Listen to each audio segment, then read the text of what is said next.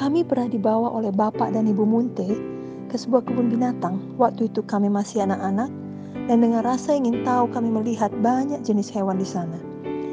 Tapi satu hal yang mirip di antara mereka, walau jenisnya berbeda-beda, kebanyakan hewan tersebut berada dalam kurungan atau kandang besi. Masing-masing mereka tidak bisa keluar dari kandang atau penjaranya itu. Apapun yang terjadi, hewan-hewan tersebut tidak bisa keluar dari kurungannya. Saat ini saya berpikir alangkah baiknya bila kita setiap anak Tuhan hidup di dalam penjara iman. Bukan penjara kemiskinan, bukan penjara kutuk dosa, tetapi sebaliknya penjara iman yang asalnya dari firman Tuhan. Sehingga apapun yang terjadi, kita tidak keluar dari iman kita terhadap firman Tuhan. Tidak dapat disangkal hidup kita pasti akan mengalami banyak masalah, bahkan aniaya selama di dunia ini, baik dari luar maupun dari dalam. Walau kita seorang anak Tuhan yang mengasihi Tuhan dan melayani Tuhan, kita tidak kebal dari semua persoalan yang ada di dunia ini. Kita juga mengalami ancaman kesehatan, mengalami pergumulan-pergumulan lainnya. Namun di tengah semua hal tersebut, sebaliknya dari kita khawatir, takut, kecewa atau putus asa, mari kita berpegang teguh pada iman kita terhadap Tuhan Yesus dan firman-Nya.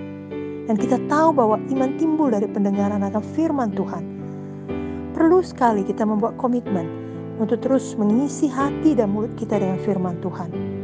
Bukan dengan semua hal-hal lain yang tidak membangun iman kita. Ini adalah pilihan kita setiap hari.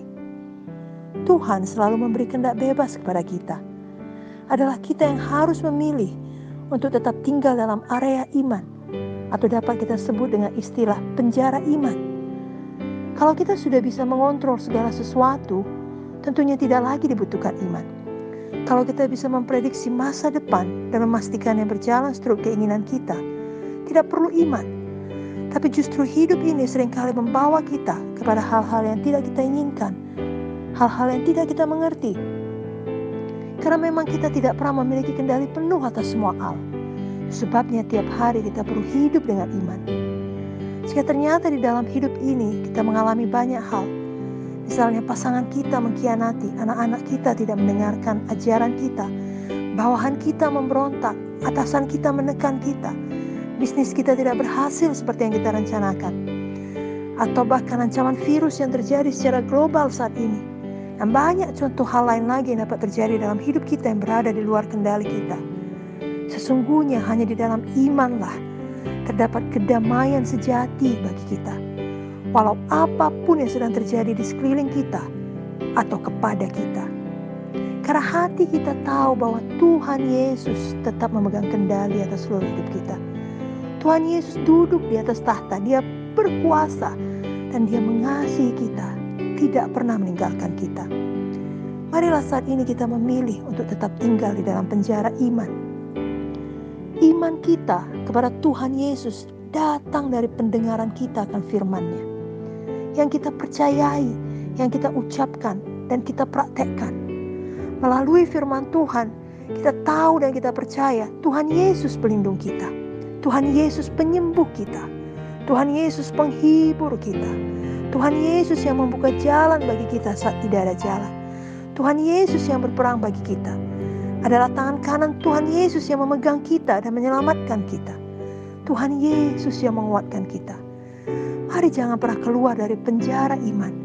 Walau ada banyak kabar negatif dari situasi buruk yang terjadi di sekeliling kita, kira saat ini kita memutuskan untuk tetap berada di dalam area iman. Tetap mempercayai firman. Tetap mengakui firman dengan mulut kita. Dengan berani kita berkata, Tuhan Yesus yang kulayani lebih besar dari semua yang terjadi di sekelilingku. Tuhan Yesus melindungiku. Tuhan Yesus menguatkanku. Tuhan Yesus menyembuhkanku. Tuhan Yesus memulihkanku. Tuhan Yesus tidak pernah meninggalkanku. Tuhan Yesus membawaku pada kemenangan. Kita baca, kita renungkan, dan kita hidupi ayat firman Tuhan yang sesuai dengan keadaan yang kita hadapi sekarang. Kita ingat dan kita hafalkan sampai menjadi rema bagi kita.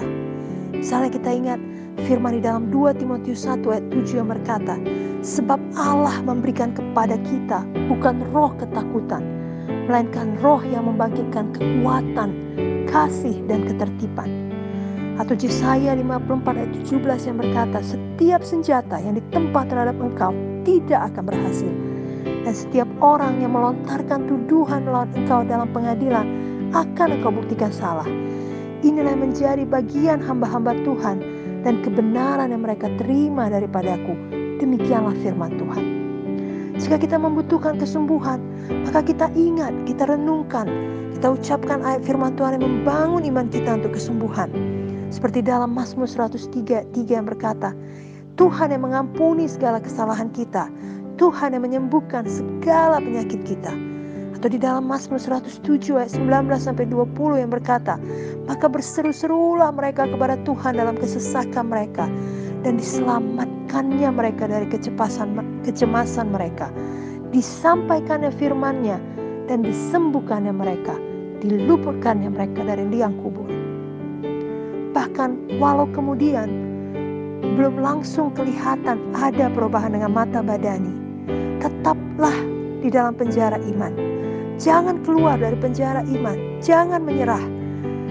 Tetap ucapkan firman Tuhan, tetaplah teguh percaya.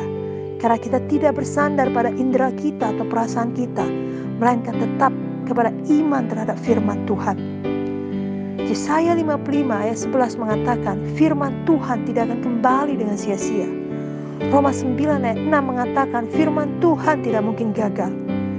Itu sebabnya, mari terus ucapkan firman. Mari terus ucapkan berkat, ucapkan kemenangan. Karena Tuhan kita yang berjanji adalah Tuhan yang setia, adalah Tuhan yang menggenapi janjinya. Dan rancangannya bagi kita adalah rancangan damai sejahtera. Mari kita tetap hidup dalam penjara iman, dalam area iman, dalam ucapan iman, dalam tindakan iman yang menghasilkan kuasa Tuhan.